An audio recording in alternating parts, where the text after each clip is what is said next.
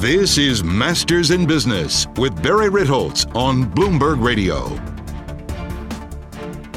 This week on the podcast, I have an extra special guest. His name is Tom Gilovich. He is a professor of psychology at Cornell University, and I have to say, he is a person who has had, over the years, tremendous influence on my career, although admittedly unknowingly. I began in this industry as a trader, and I was frequently perplexed and fascinated by why the people on the desk around me were doing either poorly or well any given day, week, month. And I eventually figured out it wasn't that one guy was smarter than another or someone had more knowledge. It was their own behavior that led to their success or failures. And so I started hunting for some information about why people made certain behavioral decisions that they did. I ended up tracking down a book of his from 1991, How We Know It Isn't So, and that pretty much sent me down the rabbit hole of behavioral economics, which has been a tremendous asset to me, both in the world of finance and media. Understanding what motivates people to make either good or bad decisions with their money is a tremendous asset, both what you should be doing with your money and what you should be advising other people to do with their money. This is, to me, one of the more fascinating conversations that you'll hear if you are at all interested in fill in the blank, psychology, behavioral economics, heuristics, biases, etc. I could have gone on for another 3 hours with him. I barely got to scratch the surface of all my questions. With no further ado, my conversation with Tom Gilovich. I have an extra special guest this week, and his name is Professor Thomas Gilovich. He is a professor of psychology at Cornell University. He has published numerous peer-reviewed works on cognition and heuristics and is among the most cited academics in the field working on behavioral psychology and economics. His work has debunked the idea of the hot hand in basketball, the spotlight effect, the bias blind sight, clustering illusion, and numerous other cognitive issues are in his purview. He is the author of numerous books, including a textbook on heuristics and biases. He is the co-author of Why Smart People Make Big Money Mistakes and What You Can Do to Correct Them. I became familiar with his work, How We Know It Isn't So, The Fallibility of Human Reason in Everyday Life. It was one of the first popular books on behavioral economics and one that I found incredibly influential. Thomas Gilovich, welcome to Bloomberg. Happy to be here. Let's start out with How We Know It Isn't So. You begin the book with a quote from Artemis Ward. It ain't the things we don't know that get us into trouble. It's the things we know that just ain't so. Tell us about that. Well, if we're convinced of things that aren't true, we're going to go down certain paths that aren't going to be productive. And that quote captures that idea very well. And what I like about that quote is that most people attribute it to Mark Twain, yes, or Will Rogers. And the source, I thought at the time, was Artemis Ward. And maybe 2 years after the publication of the book, a reader wrote to me and said, well, that's really interesting. You're sort of telling everyone they got it wrong with Will Rogers and Mark Twain. But in fact, it goes back even earlier than Artemis Ward to someone named Josh Billings that I hadn't heard of. So it's kind of ironic starting off a book on illusion and error to the very first sentence of the book contains a citation error, at least. But that citation error did not lead you down a path filled with errors. Let's discuss a little bit about the things that you discovered and published in the book. And we'll begin with a very simple question. What are heuristics and biases? Well, the bias part is quite easy. It's a term that people are familiar with when there's a systematic departure between a belief that you have and reality, or a tendency to choose to veer in one direction when you should be veering in another direction. So it's a systematic departure from reality, or the best assessment of reality. Heuristics, that's a little more complicated for most folks. It's generally defined in the behavioral economics world as a rough approximation, a seat of the pants. Rule of thumb? Rule of thumb's another way of describing it, yes. And why do these heuristics lead people down the wrong path? Because they generally work pretty well. In one of the earliest examples used and applied to psychology was Daniel Kahneman and Amos Tversky's examples of, we use the clarity of an image as a cue for how far away it is. The farther things are, the harder it is to see them clearly, so they will seem more indistinct. And that generally works pretty well. We're able to see whether something's very far away or relatively close up. But on a hazy day, that's going to make things seem farther away than they really are. And conversely, on a spectacularly clear day, you often have the reaction of, whoa, those mountains I didn't realize they were that close. Let's use another example of some biases. You're online in the supermarket, and your line doesn't seem to be moving. And the line next to you really looks like it's flying. Or you're waiting for a toll booth. I know parts of the country still have toll booths. And you switch lines, and suddenly the line you're on comes to a dead halt, and the line you just left seems to be moving. What is it about our life experience that causes that illusion, or is it an illusion? That one, as far as the grocery lines, I don't know if anyone has formally studied it, but you have to ask, what principle of the universe would there be that would systematically distort things such that whenever you move to a line, it would slow down and the line that you were in suddenly sped up? But it's easy to explain why people would believe that, even if it's not true. That is to say, those times when you stay in your overly busy line, you're tempted to move to another one, and it turns out that you can see that would have been a better thing. Your line stays slow. You could see people speeding through the other line. That bothers you, but you get over it. If, on the other hand, you make the opposite mistake, you switch to the seemingly speedy line and it slows down, the line you were in suddenly speeds up, you're going to kick yourself and say, wow, why did I do that? I was in the right line. I brought this on myself, and it's more annoying. And because it's more annoying, it's more memorable. And therefore, you're going to have a distorted sense in your head of how common it is. Very much like there's a belief in the sports world, the baseball world, that if your team, your pitcher has a no-hitter in progress, don't comment on it. And that's partly fed by the idea that if your pitcher does have a no-hitter and you say, whoa, we've got a no-hitter going, this is great, and then they lose it, you draw an association between those two, and those are going to stand out, and you're going to think that it's what you've done has played some determinative role, which it, of course, hasn't. So let's talk a little bit about mean reversion. Very often when we see things that are outliers to the upside or the downside, we're sort of surprised when the next item in that series is not as extreme, be it how fast the line is moving or how easily a no-hitter is lost and goes back to normal issues. Why do people have such a hard time with mean reversion? That's a great question, and there are a number of things that contribute to this belief, the failure to recognize the fact that regression to the mean is happening. And one of them is that is the same story that I've described before, which is when it reverts, and particularly when it reverts after you've done something, that stands out in your memory more and distorts the intuitive database that you have in your head. And so there are a lot of superstitions that are essentially a failure to recognize the operation of regression, the Sports Illustrated jinx being one of them, that it's believed that if you get your picture on the cover of Sports Illustrated, that's bad luck.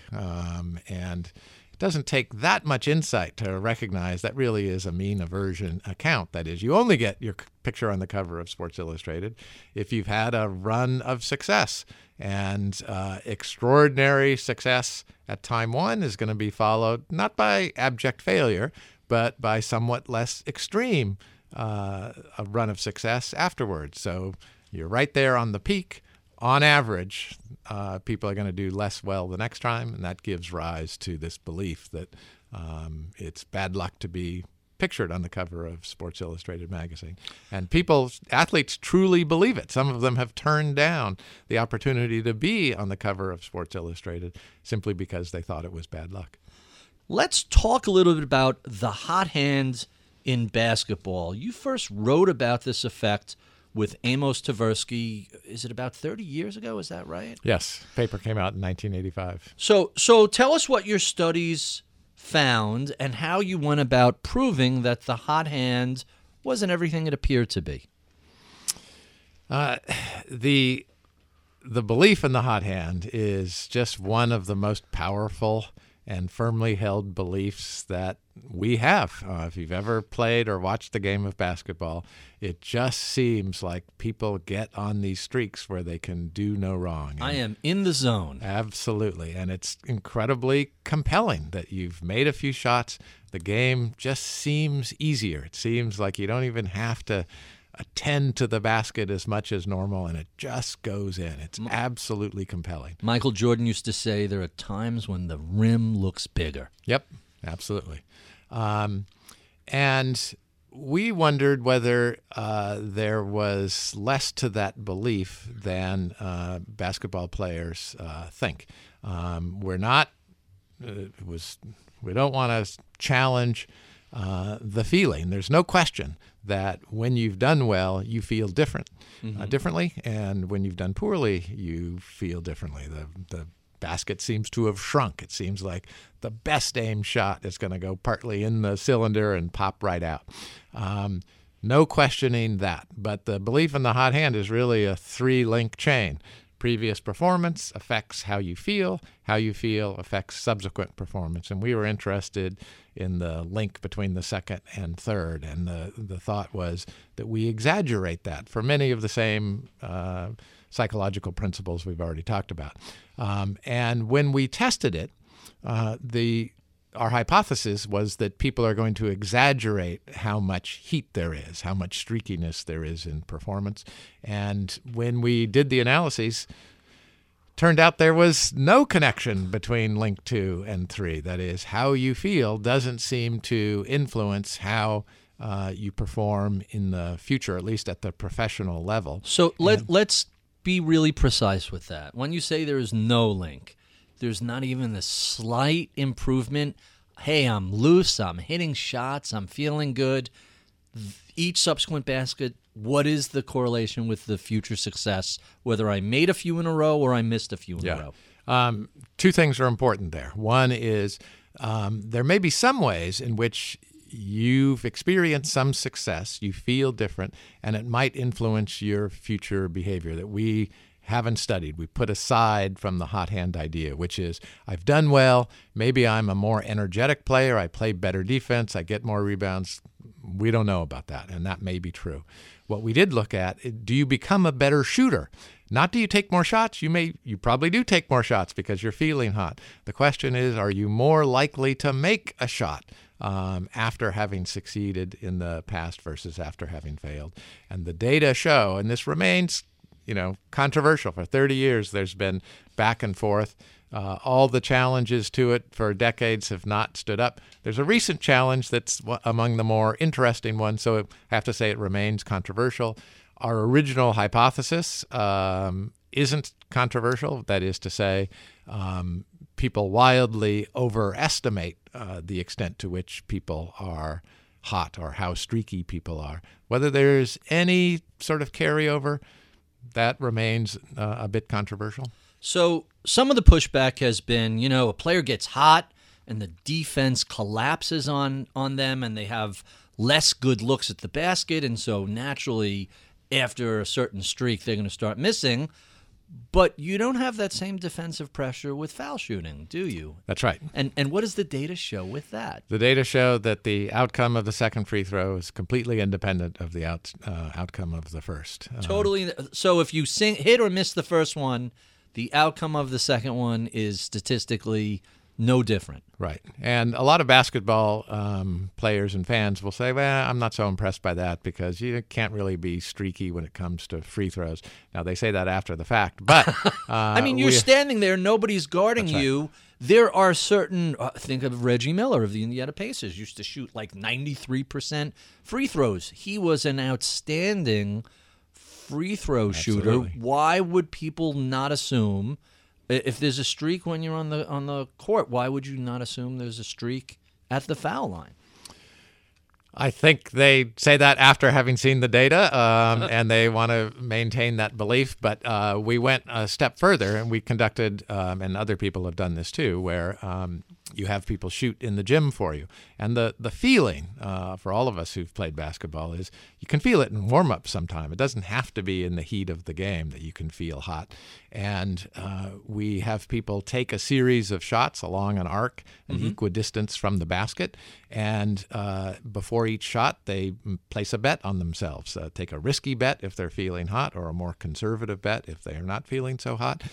And it turns out we can predict the bets they're going to make. That is, if they've made several shots in a row, that is a very strong predictor of whether they're going to choose the risky bet or not. However, the bets that they choose are not very good predictors of what's going to happen next. Again, this three-link chain. No problem between the first and the second. How you've done influences how you feel. But surprisingly, how you feel has either no or very little impact on your likelihood of making the next shot. And again, I want to stress, it has to do with your ability to, as they now say, score the basketball, get the ball in the cylinder. It may affect you in other ways, may make you a better defender, better passer, or whatever. So about a year and a half ago, I read the book by Michael Lewis, The Undoing Project, about Danny Kahneman and Amos Tversky. You wrote the hot hand paper with Amos Tversky. What was it like working with him? I mean, it was certainly a highlight of my career, and subsequently I had the great opportunity to have worked with Danny Kahneman as well. And Amos was brilliant, as you know, as comes across in the Undoing Project.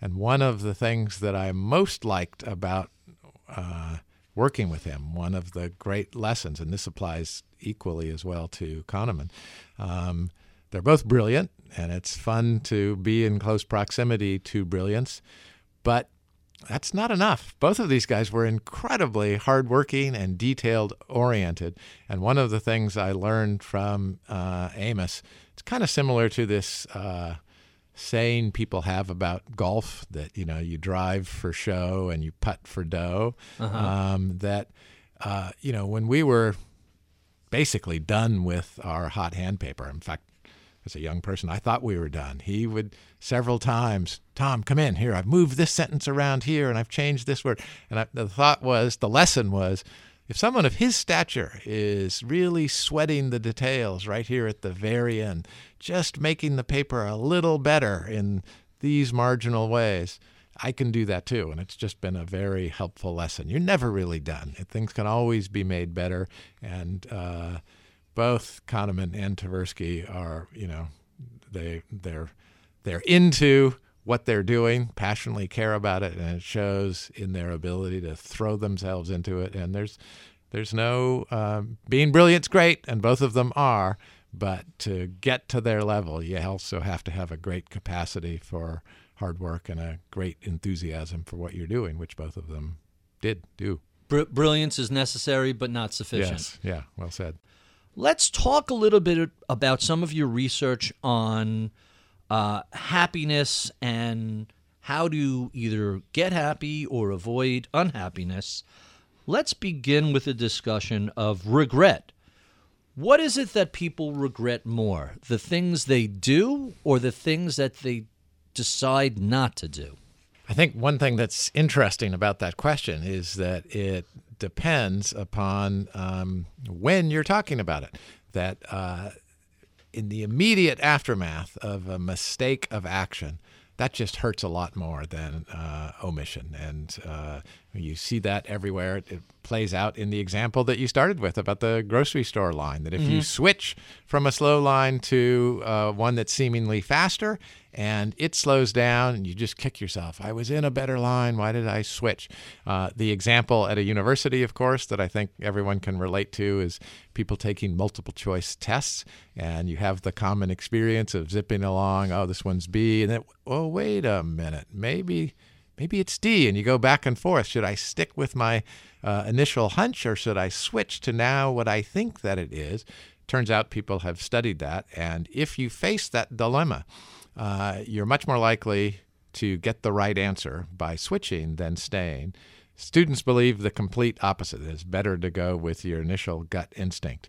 And so their belief is incorrect, doesn't fit the data that's been observed. But it's easy to see why they would believe that. That is, if you thought it was B and then you convince yourself, oh, let me switch to D, you erase it, now you're endorsing B, and it turns out you were right, you're going to kick yourself. I had the right answer. I knew it. You did. So short term, the bias against action is a manifestation of regret aversion. We don't want to do something that we ultimately regret. But then how does that play out with the sort of deathbed statements we see from people? I should have done X. Yeah, that's the interesting part, this change from the close temporal proximity to a distant perspective. And over time, we do things because our mistakes of action are so painful, we do things about them. We make amends to other people. We engage in what psychologists call cognitive dissonance reduction to make ourselves feel better about it. We identify, and part of that is identifying a silver lining. If you ask people about some of their biggest regrets, people will say, oh, I married the wrong person. But they will say, yeah, that was a mistake, but I wouldn't have these great kids if I hadn't done that. So the marriage ended, but it turned out to have been a good thing because I have these kids that I love. And so there's all this mental stuff you do to make yourself more comfortable with many, at least, mistakes of action. Whereas things that you didn't do, rather than shrinking over time, they often grow. You often think, oh, if I'd only taken that class, I would have gone into this profession rather than this one. And you imagine all the great things that could have happened. So over time, regrets of inaction either don't shrink like the action ones do, or they even grow over time. And so you, as you said, on people's deathbeds, they regret more of the things that they didn't do. I could have been a contender. I could have been this. I could have been that. So actions become rationalized, and we learn to deal with our mistakes. But inactions blow up in our minds to become these mythic, if only. Yep. So let's talk about something sort of related to that. You've created a little bit of a stir not too long ago, expressing the belief that we're a consumer society and everybody wants the 2.3 kids and the 4-bedroom house and the convertible car and the boat or what have you. But your conclusion is experiences are more valuable to individuals than these baubles and goods. Explain how you came to that conclusion and what it means. That line of research stemmed from a finding, probably the biggest finding in the now quite extensive research on happiness or well-being, which is that we have a remarkable capacity to adapt to things. And that's a good capacity when bad things happen to us. Oh no, I've lost my job. Life's going to fall apart. Well, that is a bad thing, and you are miserable for a while, but we tend to adapt to it. Or many people think, oh, I don't think I'd even want to live if I lost the use of my legs, let's say. Well, it turns out that people who've experienced that, yes, they are miserable right away, but they adapt and live lives that are as fulfilling as people who haven't had that misfortune. And this is just the probably biggest fact about the study of happiness. And so applying it to consumption, the things that we buy, if I trade in my Camry and get a Lexus, I'll be happier. Yeah, that's true. You will be for a little while. pretty soon it's just a car like the other car, and you don't notice it as much. And so one challenge for happiness researchers is if adaptation is an enemy of happiness, how do you combat that enemy? And the great judgment and decision-making researcher Robin Dawes had a thought experiment where he was talking about this hedonic treadmill. I need more and more to get the same level of happiness. He said, imagine you devoted your life not to selfish pursuits, accumulating more, but selfless ones. You were just trying to do good in the world. I don't know if he used, I think he did use the Mother Teresa example. Mother Teresa saves 5 people this week. She probably isn't the next week going, 5 people, that doesn't cut it. I need to save more. I need to save more. And it's a compelling thought experiment. And it seemed like those kinds of experiences, at least, weren't subject to this adaptation, this hedonic treadmill. And so the question became, how broadly does that apply to experiences? And the hypothesis was, you don't adapt to the money that you spend, the pleasure that you get out of your experiences. You don't adapt to them as much, which in some ways is paradoxical. That is, most people have limited resources, and people often say, I know I would love a vacation right now, but we really need a new set of bookcases, or we need a new bed, or we need a new car, or whatever. And at least that will always be there, and that's true in a material sense. But psychologically, it's the reverse. You adapt to the new bookcase. You adapt to the upgrade in your car, the things that you buy. And it turns out you don't adapt as much to your experiences. Your experiences change who you are, and you're a changed person, and you continue to benefit from that. Your experiences connect you to other people in ways that your material goods don't, and that continues to be a gift that keeps on giving. And so it turns out, and now a lot of research has shown this, that even though the experience comes and goes, possibly in a flash, it lives on psychologically and provides more enduring satisfaction and enjoyment. How much of the material issues are based on the very natural tendency of us to not be very good at predicting our own future happiness or our own future emotional state? It seems we build up these things we want, be it a house, a car, whatever, and then when we actually get it, it disappoints our expectations of this grand change of lifestyle. Well, you've identified a very interesting line of research of it would seem like one of the easiest things to predict would be how happy we're going to be, making predictions about ourselves. Predicting the world, of course, is hard, but it would seem to be easy to predict how we're going to react. And I think it's just a very compelling line of research that now many investigators have done, showing that we're not so good prognosticators about our own enjoyment. And one of the examples that I most like in this area is that people feel like, I'll be happier if I have a bigger house. And when you first move into it, you will be happier, again, before you adapt to this new amount of space. And that becomes the norm, this bigger house. And now you feel like you need even more and more. Anyway, in order to afford that bigger house, people often have to live farther away from their job, and they have a longer commute.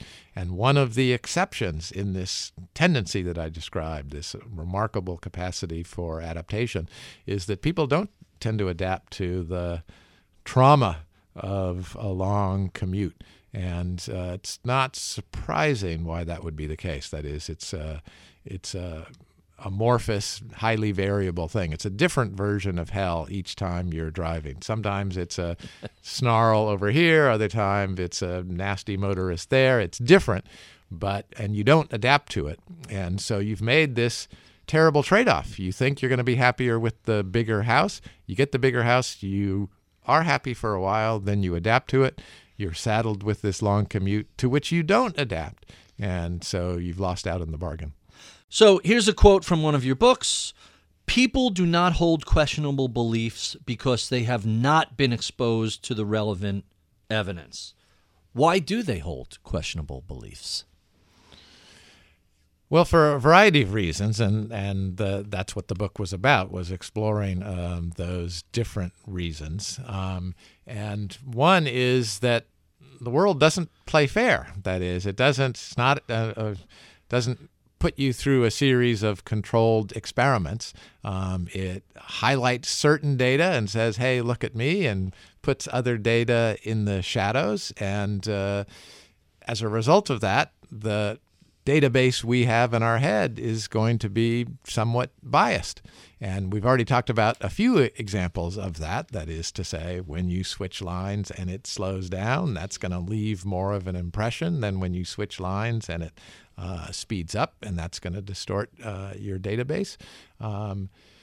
Cornell University, when it decides who gets to go there, it probably congratulates itself because we look around at the student body and they're terrific. And we say, boy, we're really good at selecting people. Now, of course, we don't really know that because we don't know about the people who we've rejected who could be there, and maybe they do just as well. That is, people self-select them. Only really good students, by and large, are even applying to Cornell, and maybe we don't do as good a job as we think. The world can't show us the people that we didn't accept, and therefore it's hard to really know whether we're doing a good job, but the impression is every bit, it's there. We look around at the student body, you can't turn that impression off, and the students look great, and so we think we did a good job. You once called confirmation bias the mother of all biases. Tell us why. Boy, that's a term that has been in the news all over lately, and I wonder why. There are many things that people mean by the subject confirmation bias. So let me break that down to three things, because there is some nuance in confirmation bias and in the academic study of that. So I think what most people think of when they think of confirmation bias, if we're talking about Facebook and fake news, people go out seeking things that confirm existing beliefs. That's a broad definition of confirmation bias. But in some of your research and some of your studies, I was kind of fascinated by this.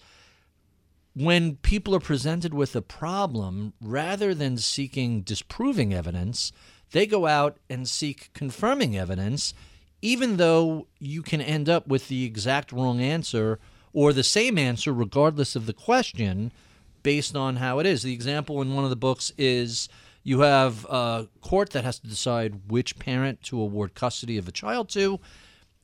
Parent A is pretty much average across all the major characteristics the court looks at. Parent B has some very high points and some very low points.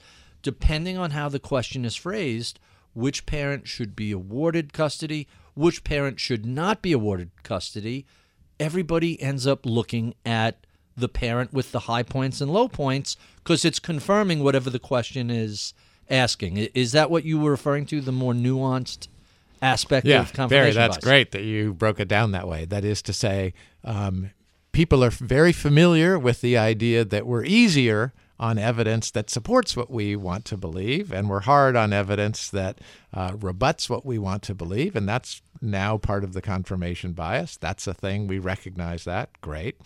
People are also aware of the fact that if I want something to be true, I actively go out and look for evidence consistent with it. If I want something not to be true, I'll go actively look for evidence that's inconsistent with it.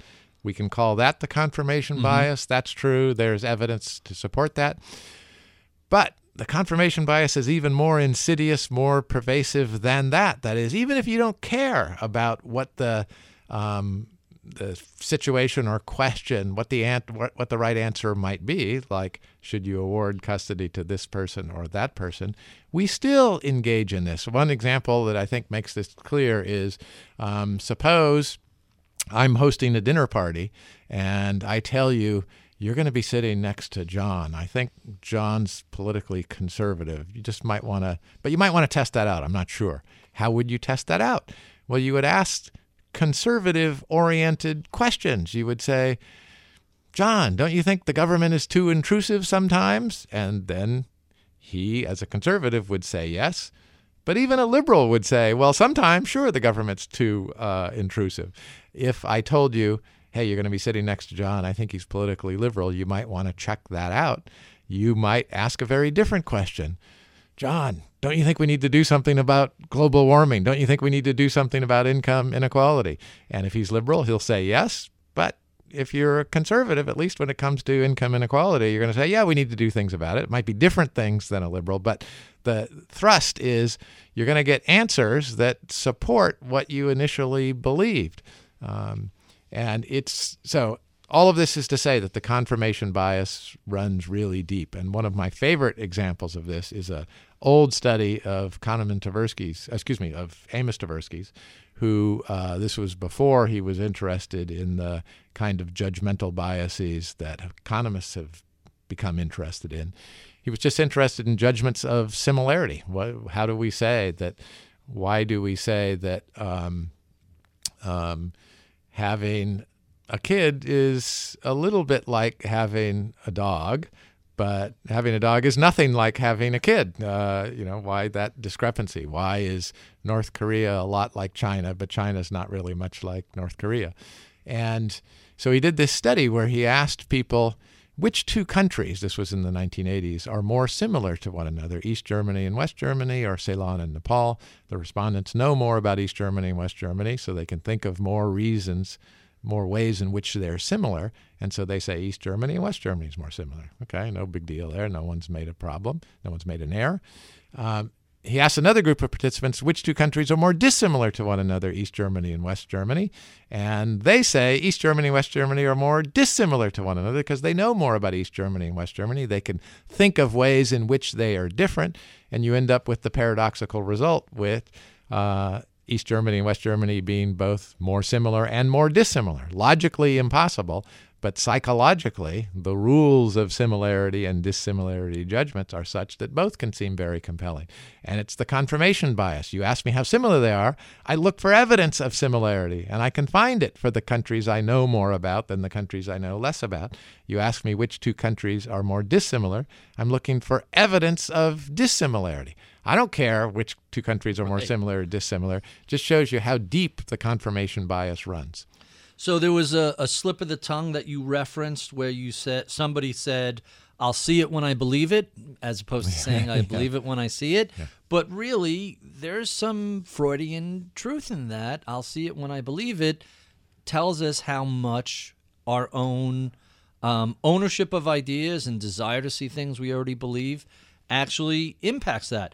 How does this manifest itself in the field of investing? How do you see confirmation bias impacting the way people put capital at risk? Well, it plays out there the way it plays out everywhere. That is to say, or let's back up a step, that, when you cite that quote, it can sound silly, and in some ways it does sound silly. On the other hand, what job does our brain have? It's to make sense of the world, and we draw upon every possible cues that would make that job easier. And one cue that we draw upon is what we already know or what we already think we know. And therefore, what we know has to influence new information that comes in. And so if we have a strong prior belief that this industry is better positioned for the environment we now face rather than that industry, of course we should take that into account. Pre-existing beliefs, if they're based on a solid foundation, they should influence our evaluation of new information. So let me ask you a question about the money illusion. Why is it that we have these unfounded beliefs about values of different things? Define what the money illusion is. The money illusion is really interesting to psychologists because it's another version of something you see all over the place, which is a difficulty we have in taking context into account.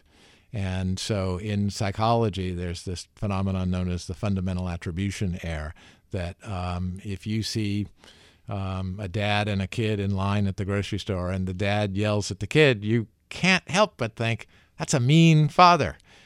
We don't know what the context was that led up to it, what's gone on in the person's life, and how exceptional that might have been the only time that the dad ever yelled at his kid. But we can't help but look at the stimulus in front of us and draw conclusions. And with respect to the money illusion, $20,000 sounds a lot more than $10,000, and we can lose sight of the context. That is to say, how much has inflation changed from when you had $10,000 to $20,000? There are obviously circumstances in which, in real dollars, the $20,000 is less than the $10,000 you used to have. But it's hard to get over that first impression of just being taken by the monetary value and to ignore context. What is the issue with mental accounting? Well, economists tell us, decision makers tell us, if we want to make the best decisions with our money, we should think of all of our assets and liabilities in terms of one overall integrated balance sheet. And in fact, that turns out to be true. We will make better decisions that way. Great. But those, we don't have the kinds of minds that either are capable of doing that or are inclined to do that. Instead, we put money into different accounts, and we treat it differently. We treat money differently depending upon where it came from, how we got it, and there are all sorts of examples. It's very easy to illustrate. If you received an inheritance from an aunt, let's say, who was very careful with her money, you're probably going to be more careful with that money than if your aunt was a wild and crazy person who liked to spread money around. You're going to feel like, I should spread this around. Money comes with almost a personality. And people often talk about this in the context of getting a smallish bonus you didn't expect. You get a tax return and it's small. It feels like, hey, this is great. Let's go spend it. And people do, and they often spend it several times. It's used to justify going to this restaurant you always wanted to go to, getting tickets to the Celtic game or whatever, and you've spent it several times. If, in fact, it were a big inheritance, it comes with a lot of weightiness associated with it, and even though you have more money, you're less likely to spend it on that restaurant or those Celtic tickets, and instead do something serious with it because it's a serious amount of money. In Why Smart People Make Big Money Mistakes, you tell the joke of the honeymooners in Vegas with mental accounting. The groom, while the wife is sleeping, takes $5 and goes down to the roulette table. Share that story. I love that story. Well, do you recall it? Yeah, of course I recall it. It's a long story. Takes the money, goes, bets here, wins. Let it ride. Just long keep doubling accumulation of money that ultimately goes one round too far and loses. When he returns, oh, honey, how did you do? Oh, not bad. I lost $5. Right. The last round, it had doubled and doubled and doubled. It was tens of millions of dollars. He had to go to a different hotel that would take the bigger stakes, and he bets it, loses it all. Honey, I lost $5. Yes. I love that story. I find that. And you tell it better than I do.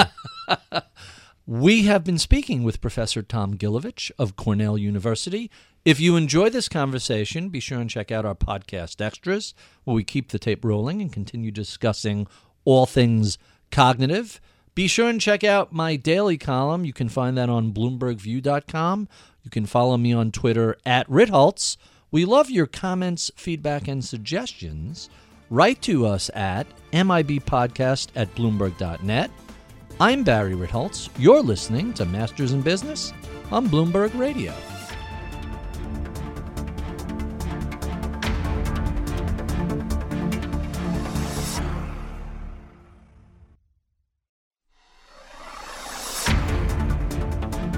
Welcome to the podcast. Thank you, Tom. As Tom, I feel odd calling you Tom because I know you as Professor Gilovich for so many years. Yeah. I only say Thomas when I've made a mistake of some hit a backhand into the net. So there's a lot of stuff I want to go over with you that we didn't get to during the broadcast, but I have to start with the discussion about experiences over consumer material goods, because there are some stories from that really have stayed with me, that have experiences that have stayed with me that have forced me down that rabbit hole a little bit. About 5 years ago, my wife and I were on vacation in St. Lucia, and one of the things that was an option at the hotel. We were all the way on the north part of the island, and the Grand Tetons are on the south part.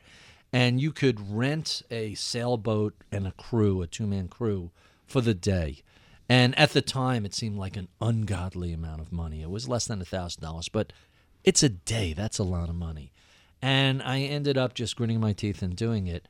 And that experience, she still talks about consistently.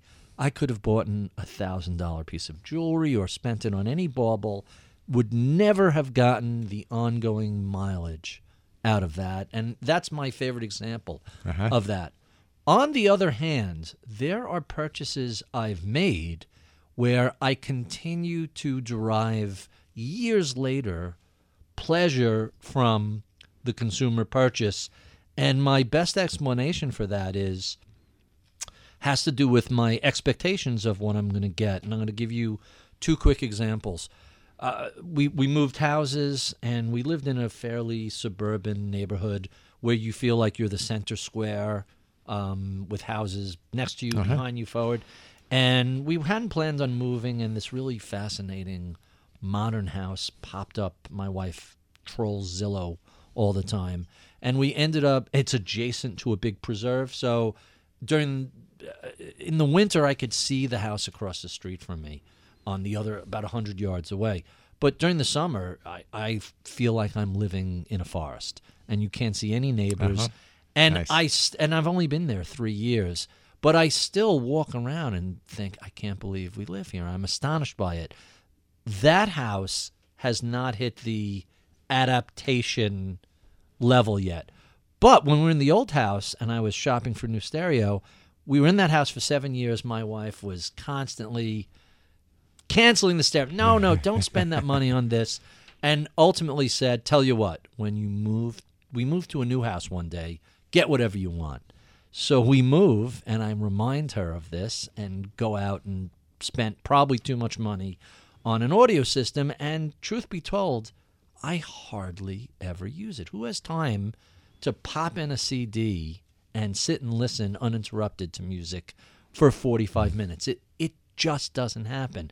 And I'm shocked at how little actual pleasure I've derived from that purchase versus other things, cars and houses and what have you. And it's always intriguing me, how adaptable are we to things, and how much is it reliant upon our own expectations, whether they're too high or too low? Well, we're doing research. It's interesting that you raised that question. We're doing research right now on people's reasons for making certain purchases, and are those reasons borne out? And the particular question is, we saw in our other research that people will often buy certain material possessions with the thought that that's going to give a boost to their social life. The prototypical example is, I need to get a 40-inch flat screen TV because I want to have everyone over for the Oscars and the Super Bowl. And sometimes that does happen, but people end up watching the Oscars by themselves or the Super Bowl by themselves more often than they expect. So the prediction is that you buy certain material things with the expectation it's going to connect you to other people, and that turns out to be true less often than you expect. Whereas the experience things, some of those you buy also with an eye toward doing it with other people, and those tend to get confirmed more, and that's part of the experiential advantage. So we have several studies in the hopper ready to run on that subject. And I think your example of buying this place that you love so much and it hasn't diminished, you right away talked about, we moved to this neighborhood and we're sort of connected to and like the other people around you. And that's a case where you bought it for a social reason and it turns out to have been confirmed, and you've got the great hiking ability and vista in the back.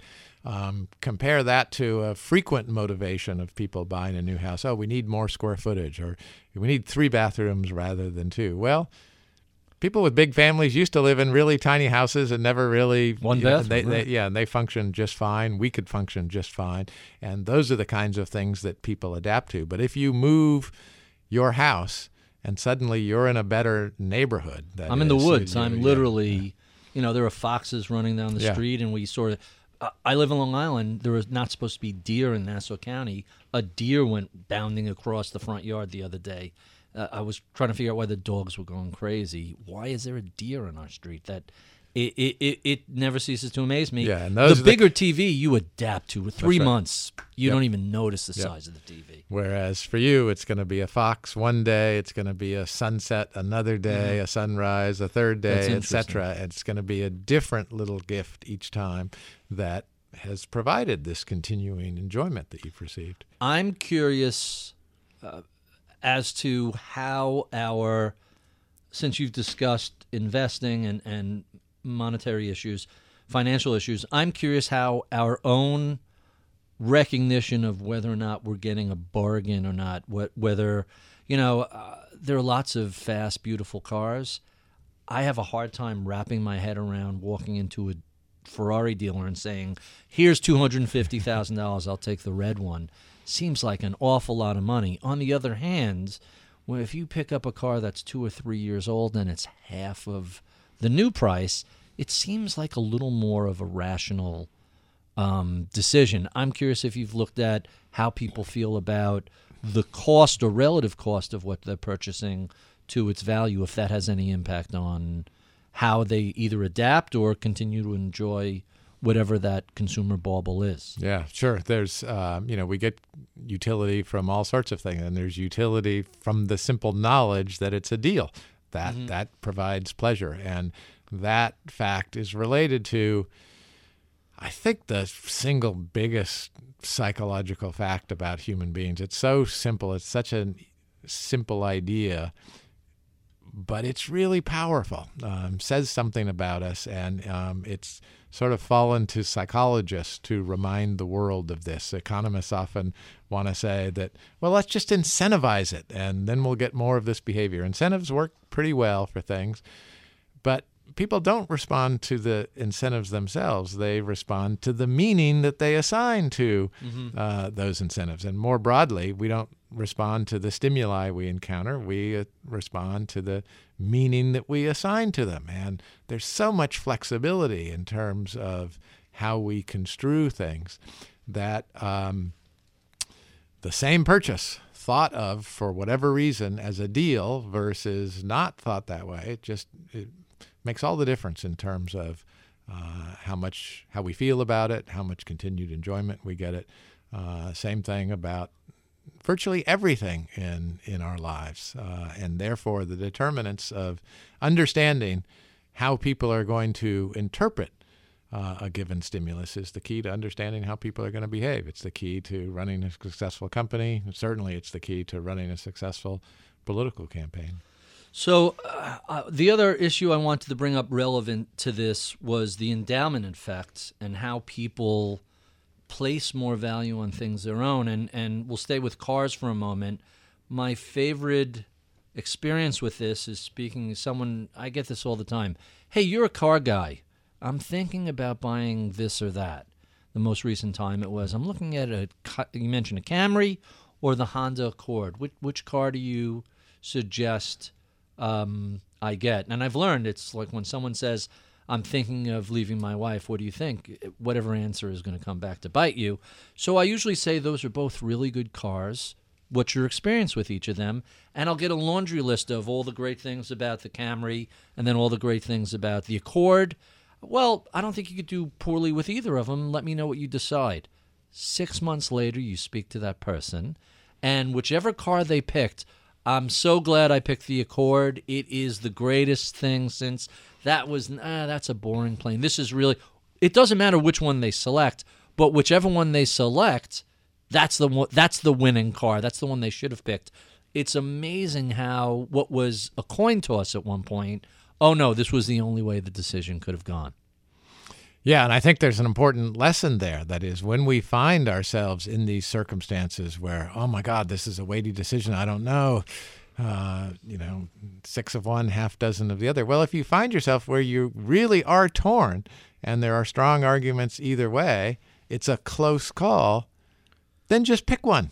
And what you just described, all of that psychology that you bring to bear to make you happy with what you've chosen will be brought to bear, and you'll be pretty happy with it.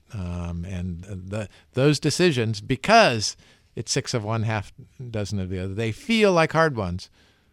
But in reality, they aren't, because if it's so much an unbalanced decision, you can go either way, and you'll end up feeling pretty good about it.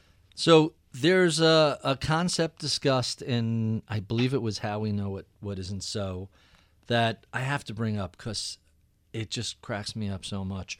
We're all familiar with the Kubler-Ross 5 stages of grief. That has been, dogma for years.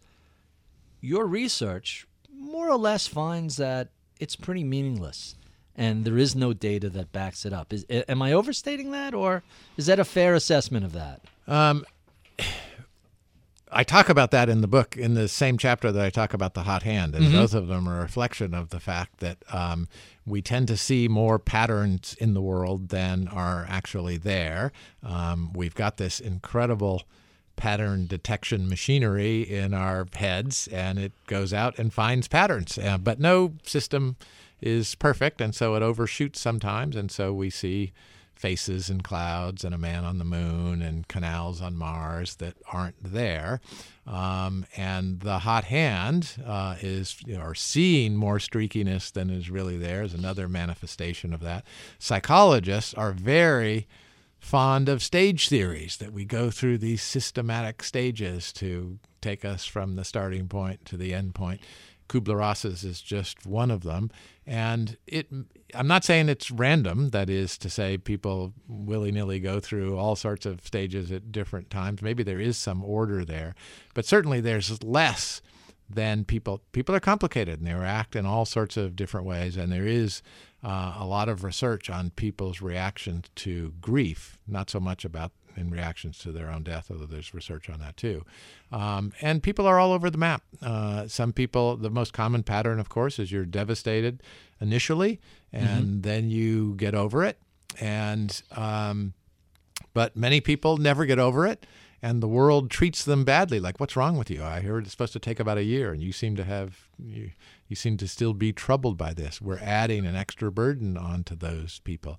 Some people aren't troubled right from the beginning, and that can seem perverse. Wait, you just lost a child. What's wrong with you that you didn't feel that way? Well, that happens.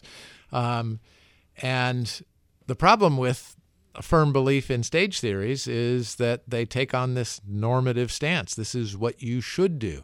In fact, there are certain practitioners. It sounds like I'm making this up, but it's and I wish I were. But there's a practitioner's manual for nurses that refers to people who don't go through Kubler-Ross's 5 stages in the order specified as pathological dyers. And just think how insidious that is. You've gotten the worst news you could possibly get, that your life here is you don't have much time left on Earth.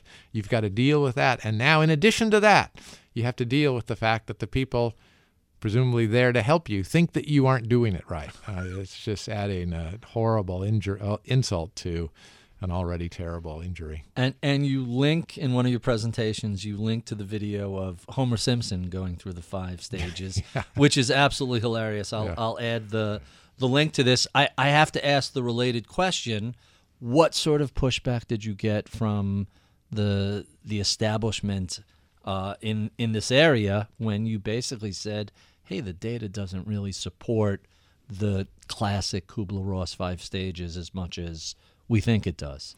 Compared to the amount of pushback I got on the hot hand, hardly any at all. Really? Yeah.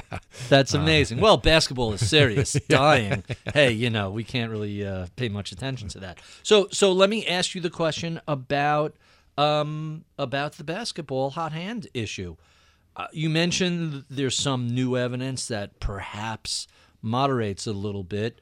I know when you first came out with it, everybody from Red Auerbach to whoever weighed in on it.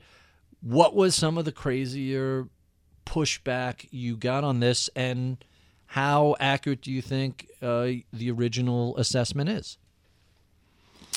Well, I wouldn't say any of the pushback is crazy. It was very firm, and I understand that. And precisely because it's such a compelling phenomenon when you're out there in the heat of the game and you've made several shots in a row, and then you hear about these psychologists, statisticians doing some analysis. It's easy to that can't be, and just dismiss it. And they're very dismissive.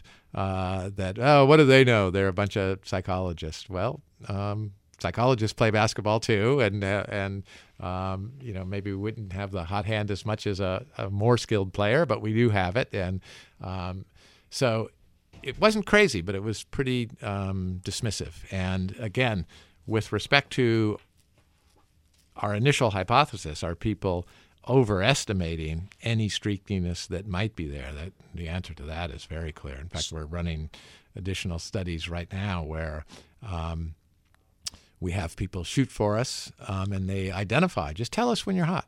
And then afterwards we say, you said you were hot some number of times. You didn't say that some number of times. What percentage of the shots do you think you made after you said you were hot versus the times when you didn't say that? And the overestimation is staggering. We know what percentage of shots they made when they said they were hot, and they're wildly overestimating that. They're modestly underestimating how well they did when they said they weren't hot. So again, a departure between belief and reality. So let me not look for confirming data on the thesis that there was a lot of pushback, and ask, did anybody at either the professional or college level get back to you and say, I want to adapt the data of the non-hot hand. Here's how we think it could affect our player rotation or our game strategy. Did you ever hear anybody who said, as hard as this might be to believe, we think you're accurate, and here's how it's going to change our coaching or playing strategy? I've talked to a lot of coaches who will say, one thing I have taken from that is that it reinforces really what my job is, which is to get my team the best shots. And I used to factor in how hot someone is. Now I'm going to factor that in less. It's really getting the ball in the hands of my best players on the best spots of the floor. And so it's reinforcing an alternative belief that they already have, more than trying to get them to extinguish this other belief. So there's a ton of other biases I wanted to go over, the spotlight effect, there's just a run of stuff, but I have to get to my favorite questions. These are the standard questions we ask all of our guests.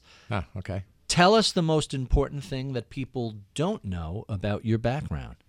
I'm the first person in my family to go to college. That could sound like, oh, that's a bad thing. I feel I've been studying gratitude a lot, and I think part of it stems from having grown up in an amazing part of the world at an amazing time. That is Silicon Valley before it was Silicon Valley. It was just a great place. It was a pretty egalitarian world.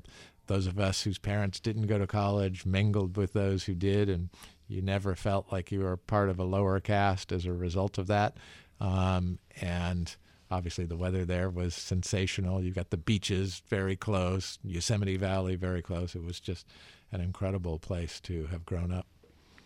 Tell us about some of your early mentors. I had the great pleasure of going to Stanford University, the #1 psychology department then and now for a long time. It's had that ranking. At a great time. It was the height of the cognitive revolution in psychology. There's a lot of very exciting things happening, which is why I chose to go there.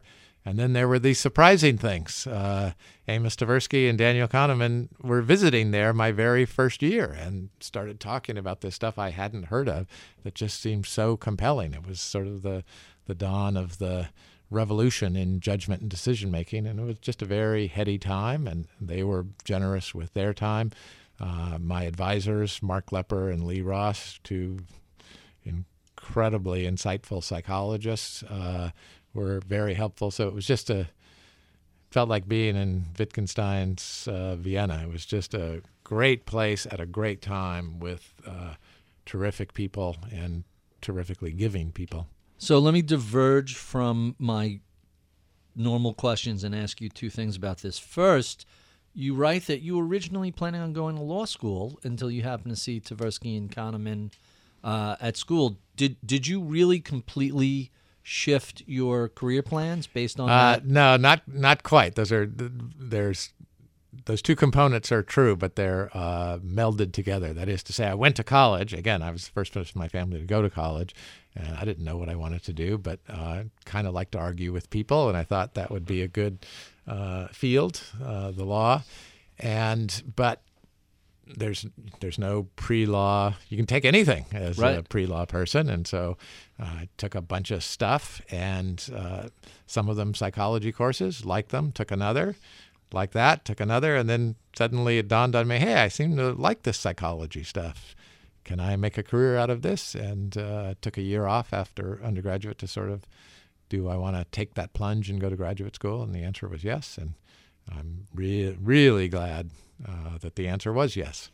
So one of the themes that comes up in all these conversations with people who have achieved either personal or financial success is surprisingly the role of luck and randomness in their careers. And I can't count how many people have said, but for this one thing happening, my entire professional career, personal life, whatever, could have easily gone in a different direction.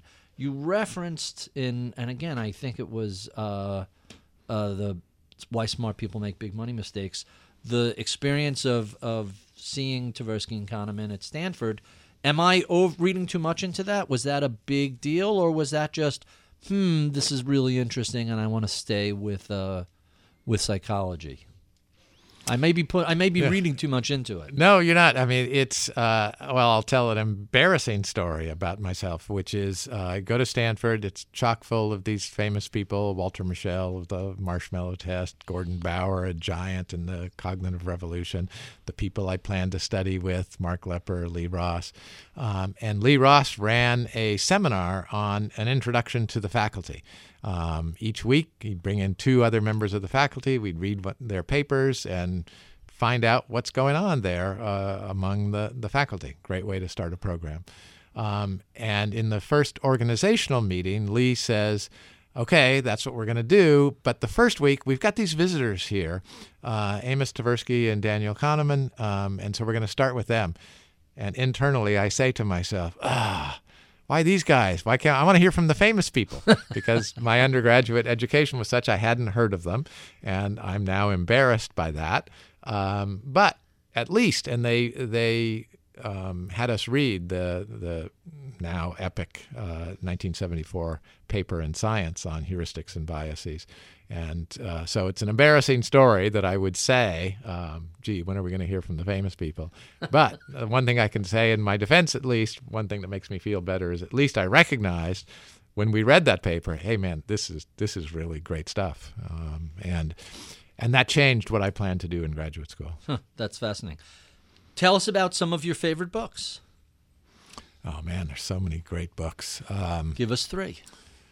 Well, I'll give you a category for one. Anything that Ian McEwan writes is just brilliant, and it's fiction, but it's fiction that touches on and it's fiction that touches on so many different areas of life and so many different themes. But some of it having to do very related to judgment and decision making and game theory. The opening scene to his novel Enduring Love.